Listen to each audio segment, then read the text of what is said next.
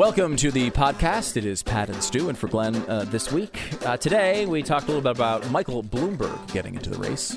Very exciting possibility. Yeah, very exciting. Well, to know when. I know I'm considering voting for anyone else. Right. And I think everybody is. And everyone is. Everyone's on the same page, even Michael Bloomberg. He's got $50 billion to spend, though, so it should be kind of interesting to see how this plays out. We also go into the bizarre story over the weekend of the Navy secretary stepping down in a battle with Trump. The media is just absolutely convinced this is terrible for Donald Trump. Shockingly enough, it's not. We'll go into the details on that. We have Steven Crowder on from Louder with Crowder, of course, also BlazeTV. He's got a special on Jeffrey Epstein that airs tonight, and you can use the promo code Epstein if you want to join and watch that, or watch it on YouTube. You can save $20 with the promo code, though, so might as well give that a shot. We also explain the travesty of Colin Kaepernick not being in the league. Why is he not in the NFL? Yeah, I mean, well, it might be because he sucks. That's a big part of it. Yeah, that might be part of it. Mm-hmm. So we'll get into all of that and more with myself and Pat from Pat Gray Unleashed on today's podcast.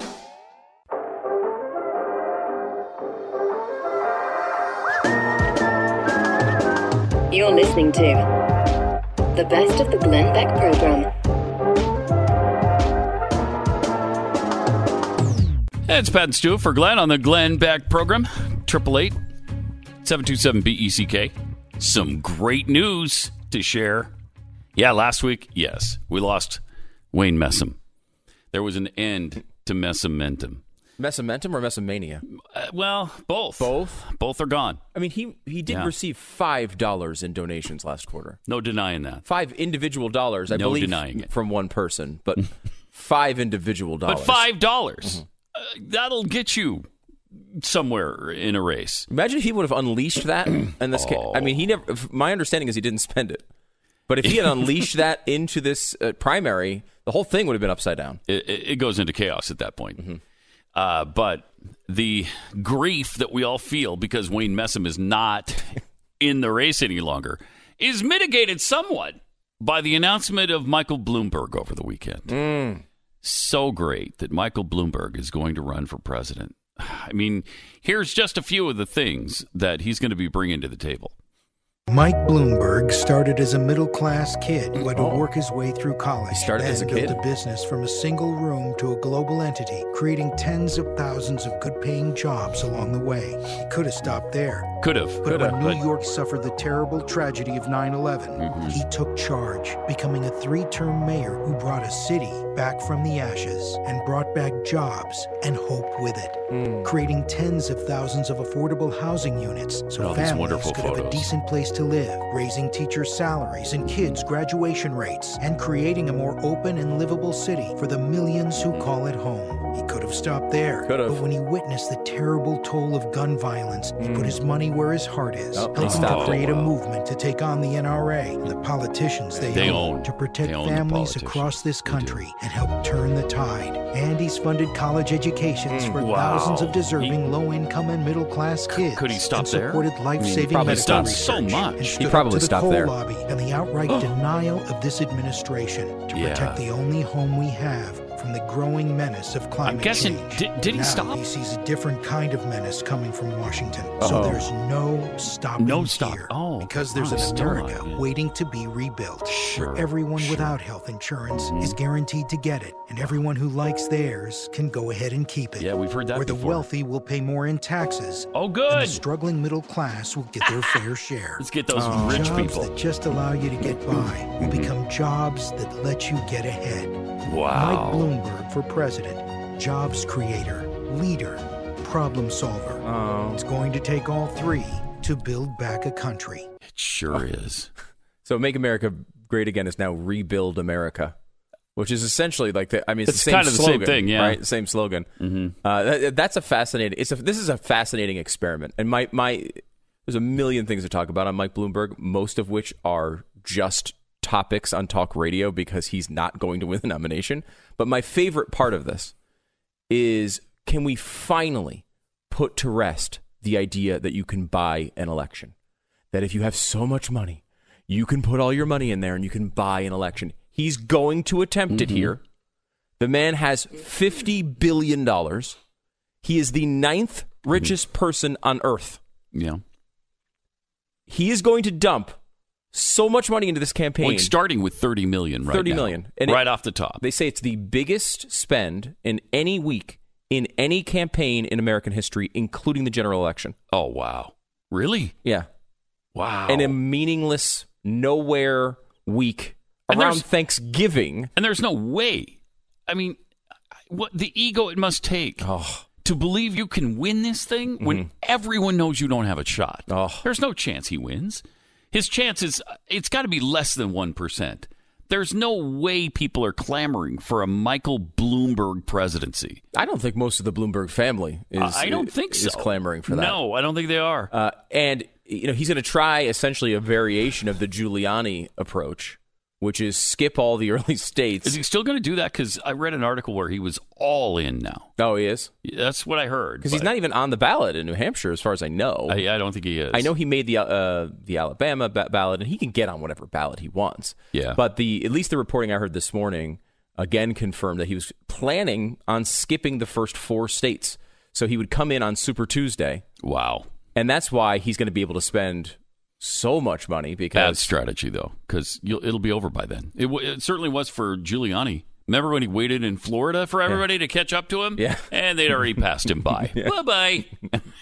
It did not work. It did not work. I mean, Rubio sort of did that in the last primary as well. He tried to compete in certain early states, but he went all in on Florida.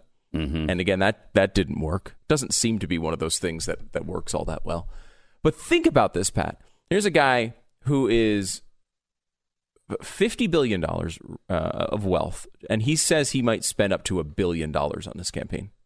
$1 billion. Wow. And this is an experiment that's never been tried, really. I mean, Ross Perot obviously is the most obvious example. He comes in with his own money. He has a lot to spend, but he didn't spend anywhere close. I mean, I think he might have spent $60 or $70 million the entire campaign. And he was running for a general and had to get on ballots as an independent. Mm-hmm. Trump ran last time, kind of talked about self-funding, but never. I mean, he spent about $50 million of his own money on the campaign, which is a hell of a lot of money.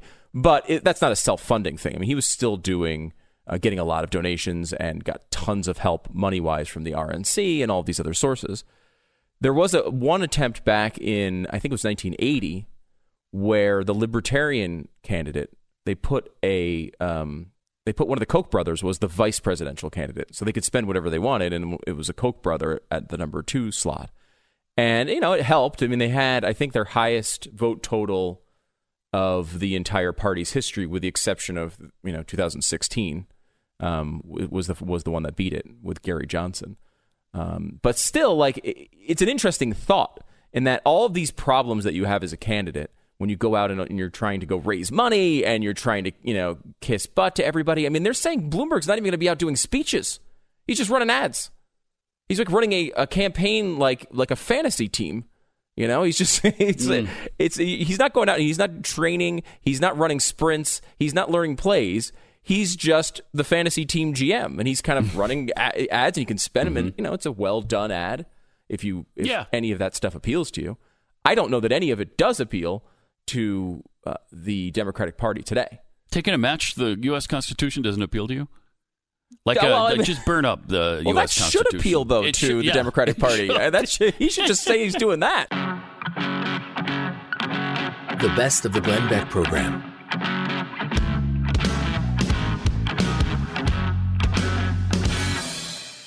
Hey, it's Glenn, and you're listening to the Glenn Beck program. If you like what you're hearing on this show, make sure you check out Pat Gray Unleashed. It's available wherever you download your favorite podcasts. 727-BECK, it's Pat and Stu for Glenn. Did you happen to see, I mean, there's no venue we can enjoy without getting some sort of political nonsense smacked in our face. And I'm really tired of it. Whether it's the NFL and the kneeling thing and the Colin Kaepernick thing, even into college football now, at the Harvard-Yale game over the weekend, this is one of the big rivalries. I think it's the oldest continual rivalry, at least one of them. It's been going on for 136 years. So they're in the middle of this rivalry. They're about to come out for halftime. And onto the field rush a whole bunch of protesters. Here's a look at what happened if you're watching on BlazeTV. Essentially, running into the center of the field. And then they do a sit-in over climate change. Now, I don't know, hundreds, maybe a few thousand people ended up out there, and they stayed on the field for an hour. An hour. And then finally, most of them walked off, but 42 of them were left, and police had to arrest them. And, I mean, you can't go to a Yale-Harvard game without it being interrupted. And now Yale Bowl doesn't have any lights, so they're playing in virtual darkness by the end of the game because it was delayed an hour by these idiots over climate change. Take your thing elsewhere, would you please? And it sort of shows how dumb climate protesters are because no one cares if the Harvard-Yale game happens or not. Okay, I got news for you. You want to go to an Alabama game, you go to LSU game, people are going to get really pissed about it. Here they're like, I mean, this is a good excuse to just go home. Right. We don't have to stay. Right. It's cold. Yeah. You know, let's just get out of here. Because it's a nice tradition. I used to live in Connecticut, obviously, so did you. And the Yale Bowl is like, it's a very well-known thing, and it's like the Harvard-Yale game's a big deal. Well, it used to be. Right, at one time, it was traditional sense. In 1872, it was a really big game. It was huge. If they disrupted that game in 1872, I'd be pissed. People would be pissed. Yeah. Yeah. Because that's for the national championship, probably. Probably, because there's only 2 colleges. Okay, here... Them and Rutgers. Right. There were about 3. Yeah, 3. Now, no one cares. I mean, you just like the Ivy League football thing is just not a big enough deal for anyone to care. That's true. That is a typical horrible move by climate protesters. And it's like climate protesters are strange. It's somewhat unique in the way that they protest things and they try to stop people from enjoying life. Like and do you think you're going to win people to your cause when you're doing that? That's what I mean. It's so weird. Like, they'll go and they'll like block a street so people can't get to work. And you're like, that's so irritating. Or they'll be like, hey, we need to ban big screen televisions. And you're like, big screen of all the things. Like, go yell at the coal plant with the smokestacks. Like, people might be on your side there. They also want to watch The Mandalorian on their big screen TV. Right. Don't target big screen TVs. That's a terrible idea. Dumb move, right? And or they'll just block like, I have to go pick up my daughter at school, but I can't because of climate protesters. I mean, that is not a good way to go. You're not winning friends and influencing people, no question. This is the best of the Glenn Beck program.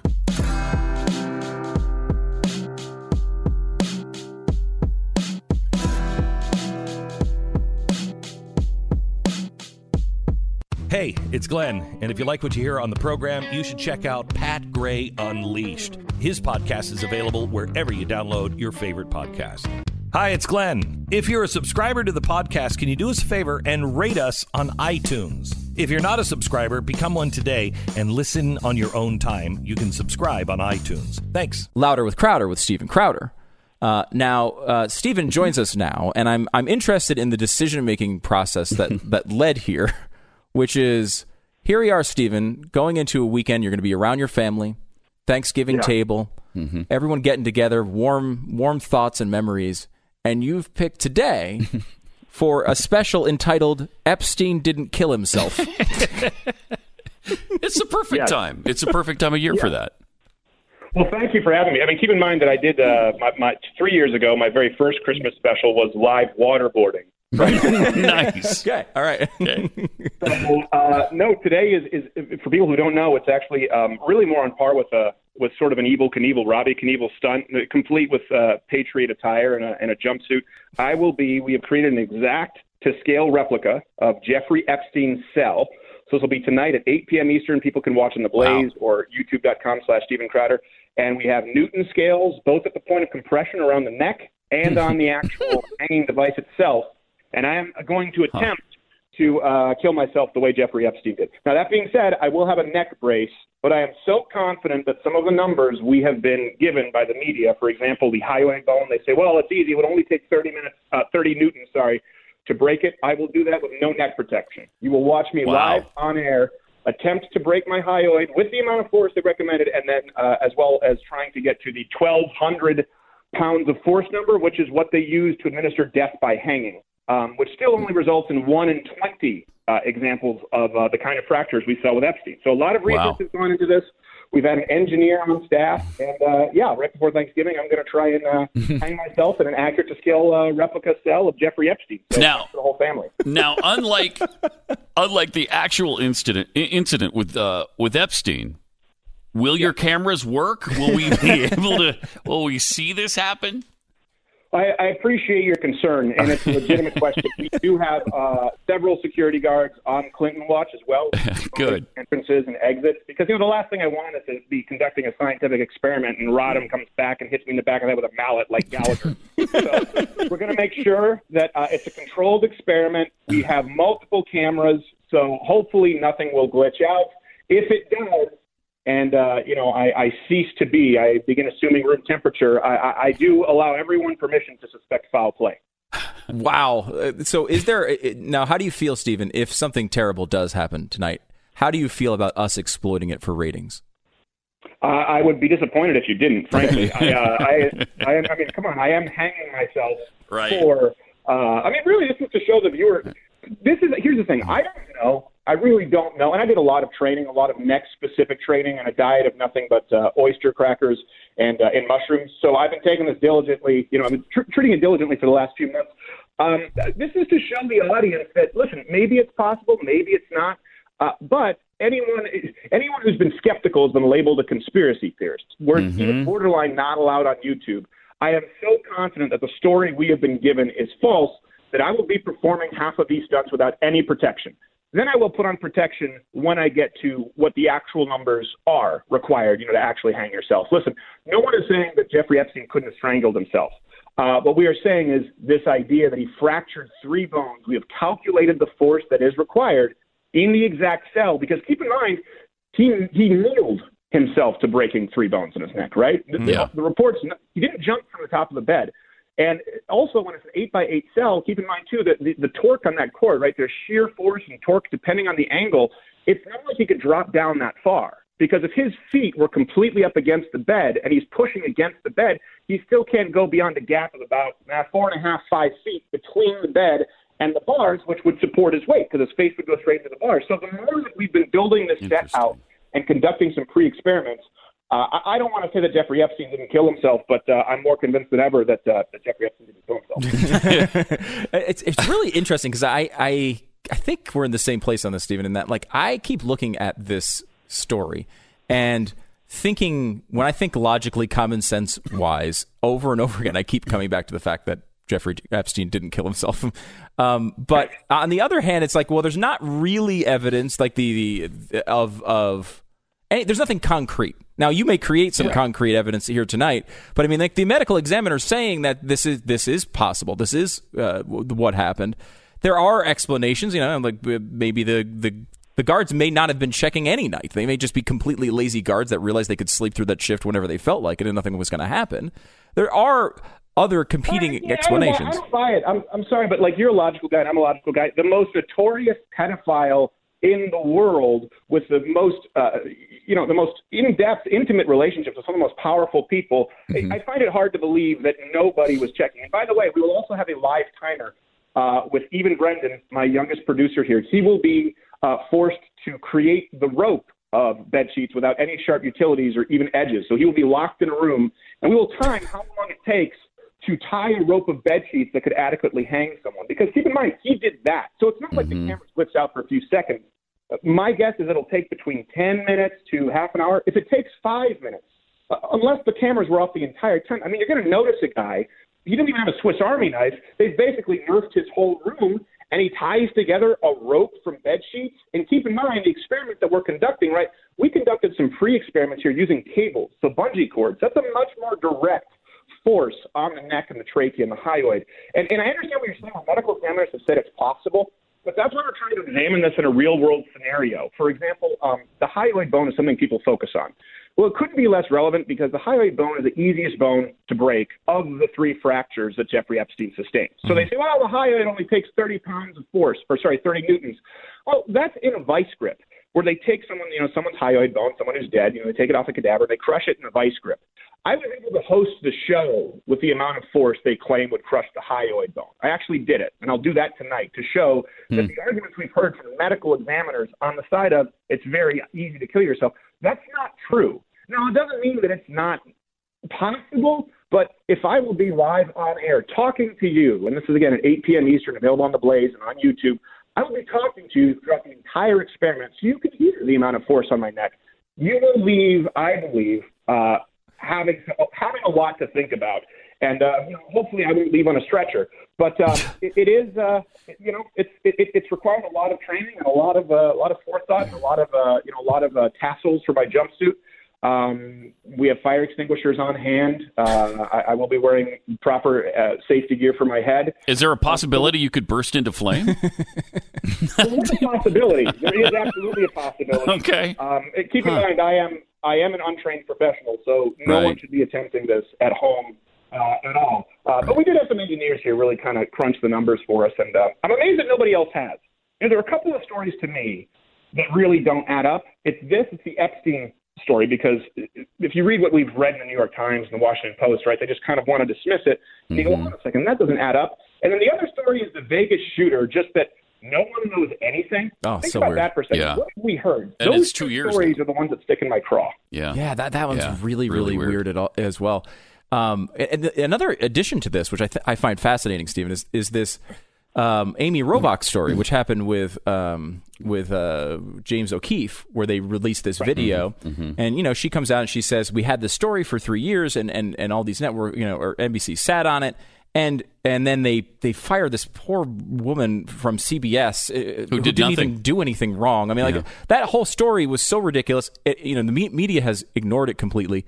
Conservatives have picked up that part of the story, but one of the things I'm fascinated by is that Amy Robach, a decorated journalist in the mainstream who covered the story for multiple years, also says on this tape that she is 100% convinced that Jeffrey Epstein did not kill himself. And that is on the tape, and I have not heard anyone investigate that. You say that people that, they're conspiracy theorists if they believe this. I mean, is Amy Robach a conspiracy theorist?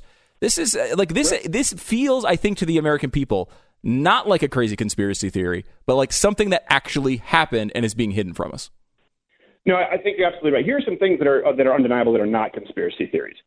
Jeffrey Epstein ran a pedophile ring with some of the most powerful people in the world. He had an island dedicated to pedophilia. He had a ranch as well where he had, giant, people can look up these pictures of giant orgy showers and rooms with pillows and crucifixes and life-size crucifixes and no beds, by the way, just pillows and showers.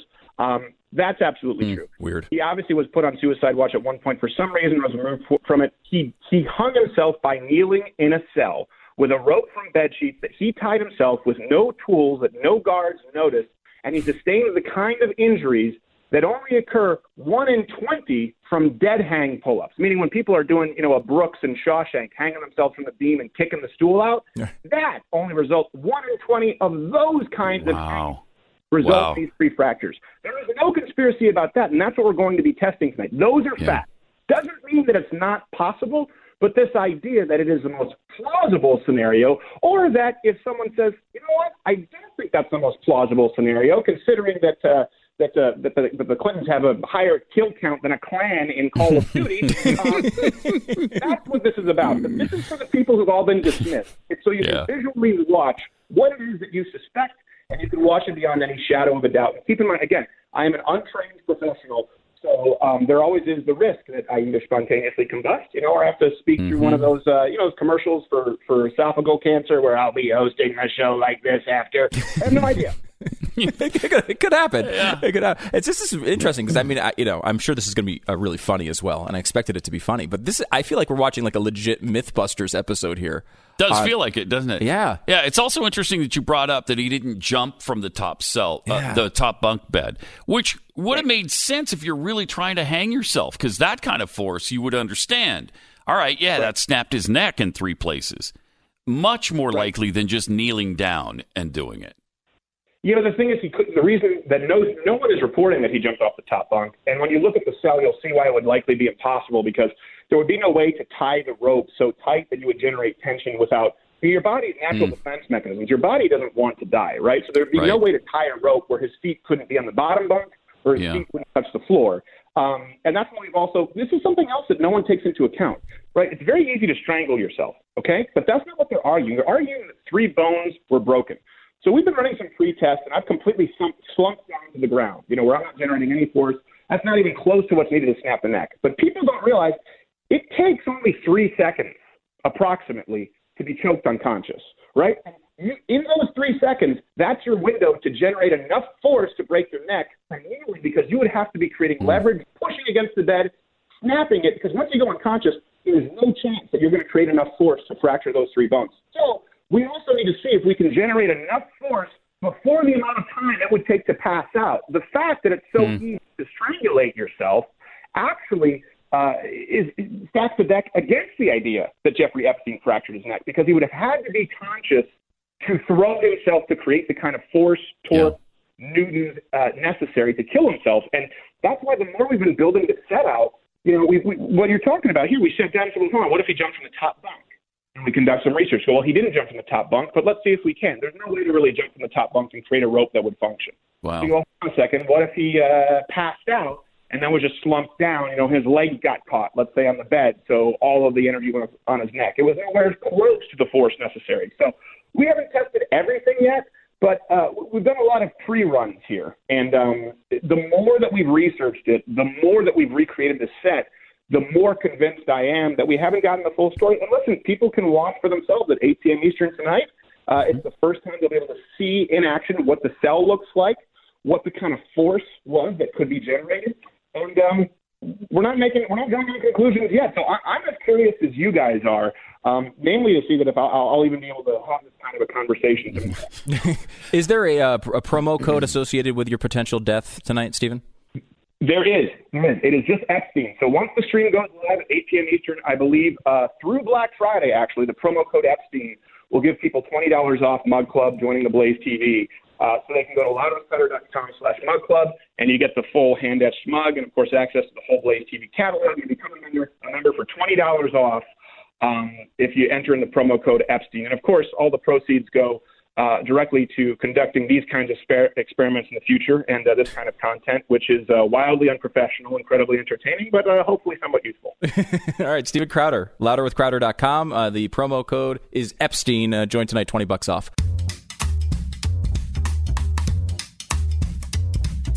You're listening to the best of the Glenn Beck program.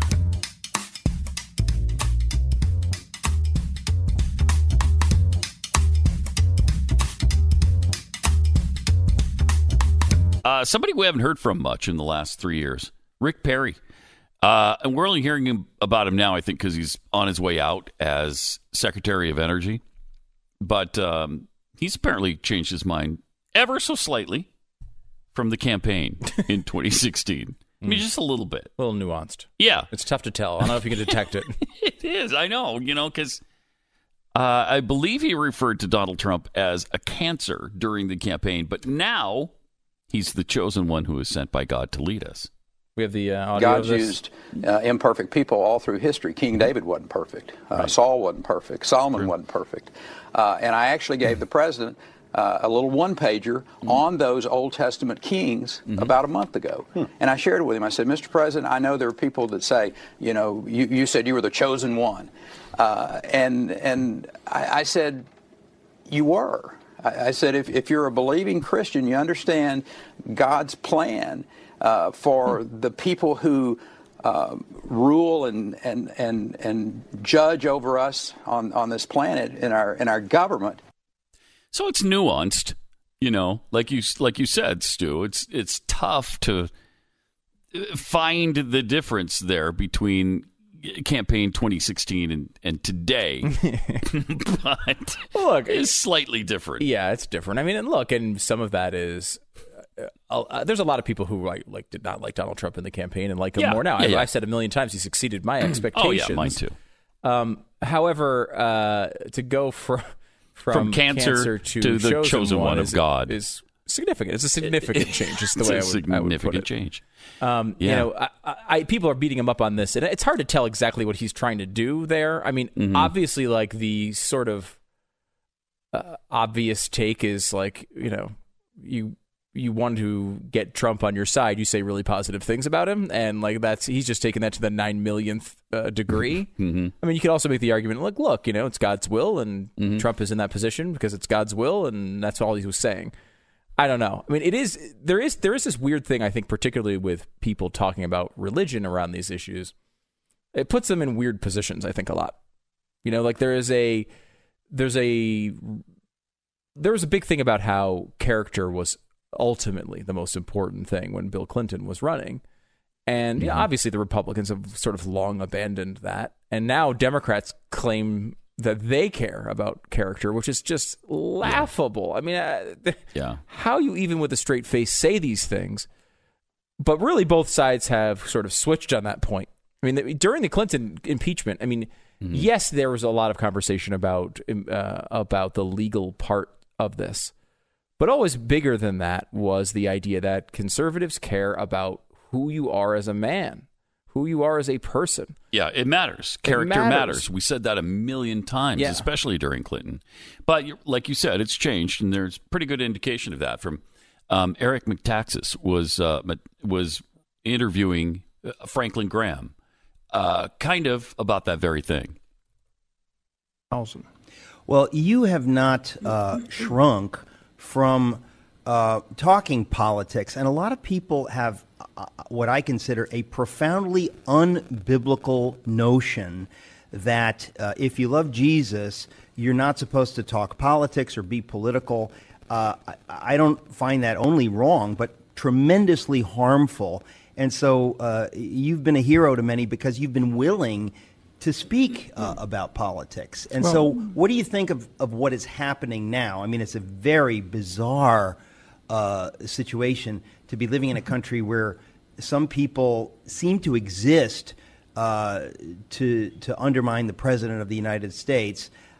It's just a bizarre time for most Americans. Well, I believe it's almost a demonic power that is trying. I would disagree. It's not almost demonic. No, I mean, you know, and I know that at the heart, it's a spiritual battle. It's a spiritual battle, and if you look at what the president has done, just for our country, regardless of whether you're a Republican or a Democrat, the unemployment is at the lowest in 70 years. More African Americans are working, more Latinos are working, more Asians are working, more everybody is working. We have an economy that is just screaming forward. It's incredible. Can you even imagine we're saying this? Because literally 3 years ago, our economy was dead in the water. Dead in the water. We all know it.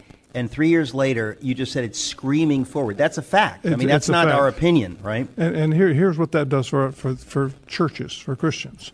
That means more people are working, so there's more people tithing and giving to the churches. There's more money for missions. There's more money for your building programs. All of this is because Donald Trump said he was going to turn things around and make America great again.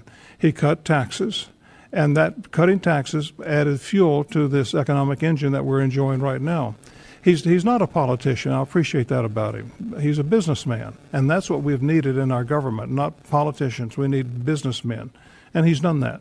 Well, it's almost comedic because I know you've been vilified by people for standing up for Trump. I have to a lesser extent because I've been less vocal, and I'm not as known as you are. But it's just a fascinating thing because people seem to devolve to a kind of moralistic Pharisaism, and they say, how can you support somebody, blah, blah, blah. And then they go on to cite how he's the least Christian, they go on. And I think these people don't even have a biblical view when it comes to that, that if somebody doesn't hold to our theology, that doesn't mean they can't be a great pilot or a great doctor or dentist. I mean, it's a bizarre situation that we're in, that people seem only to have these standards for the president somehow. I believe that Donald Trump believes. He believes in God.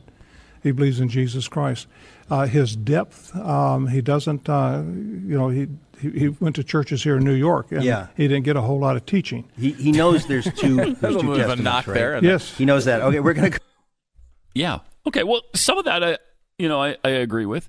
Mm-hmm. But as you brought up, that's not what we said during Clinton. We said character really matters, right? That's what Christians said, I think, during the Clinton years. And so it was slightly different then. Yeah. And I think it's changed now. And it seems like character doesn't matter now. And I think, like they do, I think he's done a really good job, way better than I thought he would. Yeah. I think part of it is, I don't know if it's just that we've kind of come to the conclusion that everybody pretty much sucks. And you just don't expect a lot out of people anymore on this front. Yeah. And, to be frank about it, too, probably, this wasn't necessarily the case with us per se and many in the audience, but there was a lot of that stuff you realize later on is just a talking point of the moment. I mean, there was a lot of talk about executive orders around the Obama time, a lot less during the Bush time from conservatives. The same thing that happens now. I mean, there are things to be. There's some stuff that Trump has done that I haven't liked, like the emergency declaration and such, that I think would have definitely been opposed during the Obama administration, and now aren't. And look, you look at the entire picture. You still have to pick somebody off your list, right? When you're voting for someone, you still have to select one of the candidates that's available. And I think there's a very logical argument that says, look, we see what the positives of Trump are and what the negatives are, and we've selected him because he's better than the other people. And that's a totally rational way of sort of doing a cost-benefit analysis on the situation. Yeah, especially now. But there is this temptation with Trump, I think, is different than others for Republicans, at least. Because I think Obama had some of this for Democrats. But there's this sort of idea that you can't just say, well, I don't like this part. Yeah, you can't. It's like, you can't disagree with him on anything. Yeah, because I don't want to be a cheerleader for anybody, frankly. I don't care who it is. It bothers me to be a cheerleader just in principle, just to be. I don't like agreeing with people enough. I'm much more comfortable when everybody disagrees with me. It's just like I don't know why. It's just like it's one of those things where that's more comfortable, I think, for a lot of people, including myself. But to be like a 100% cheerleader is I think a function of how unfair the media is to Trump so often. And you get defensive because you're just like, wait a minute, they're screwing they're attacking him all the time. Yeah. I'm not even going to bring up the problem I have with him because that happens all the time. I think it does, and I think it's a natural thing for people. We defend him more because the left they're so out of control with it. They hate him so much to such an extent that there's nothing he could do. There is absolutely nothing he could do that they would agree with or condone. No. I mean, to the point of, again, Donald Trump has a trade policy I don't like. And one of the reasons I don't like it is because it's been the Democrats' policy for 40 years. Yeah. Right? Yeah. And the media loved it. They freaking loved that policy until Donald Trump kept saying it. I think it was the Babylon Bee had a great article the other day. The headline was, in stunning development, Donald Trump comes out in favor of impeachment, forcing Democrats to oppose it. And it's like, that's kind of... That's where we are. That's where we are as a society. And Metaxas and Reverend Graham were talking about the left, I think, when this reaction to him is almost demonic. Or, in their words, maybe past almost. Because they're so out of control with their hatred that they just oppose absolutely everything he does. And I think it's almost true. If he came out in favor of impeachment, they'd be against it. I want him to go pro-choice right now. That's what I want. I want Trump to just come out that full would be out. Interesting. Full out pro-choice abort. Now, I don't want him to name any judges that believe that. Right. So, maybe he's making terrible mistakes with the judges. They all happen to be pro-life. But just as an experiment, let's give it a shot. I want him on TV every day saying how we have to. Look, women need to be able to make their choices on this up to 9 months. In fact, after the pregnancy's over, I think he should. And then all the Democrats will be like, "This man's a horror show. He wants to murder children. This man wants to murder children." That's where they'd be. The Blaze Radio Network. On demand.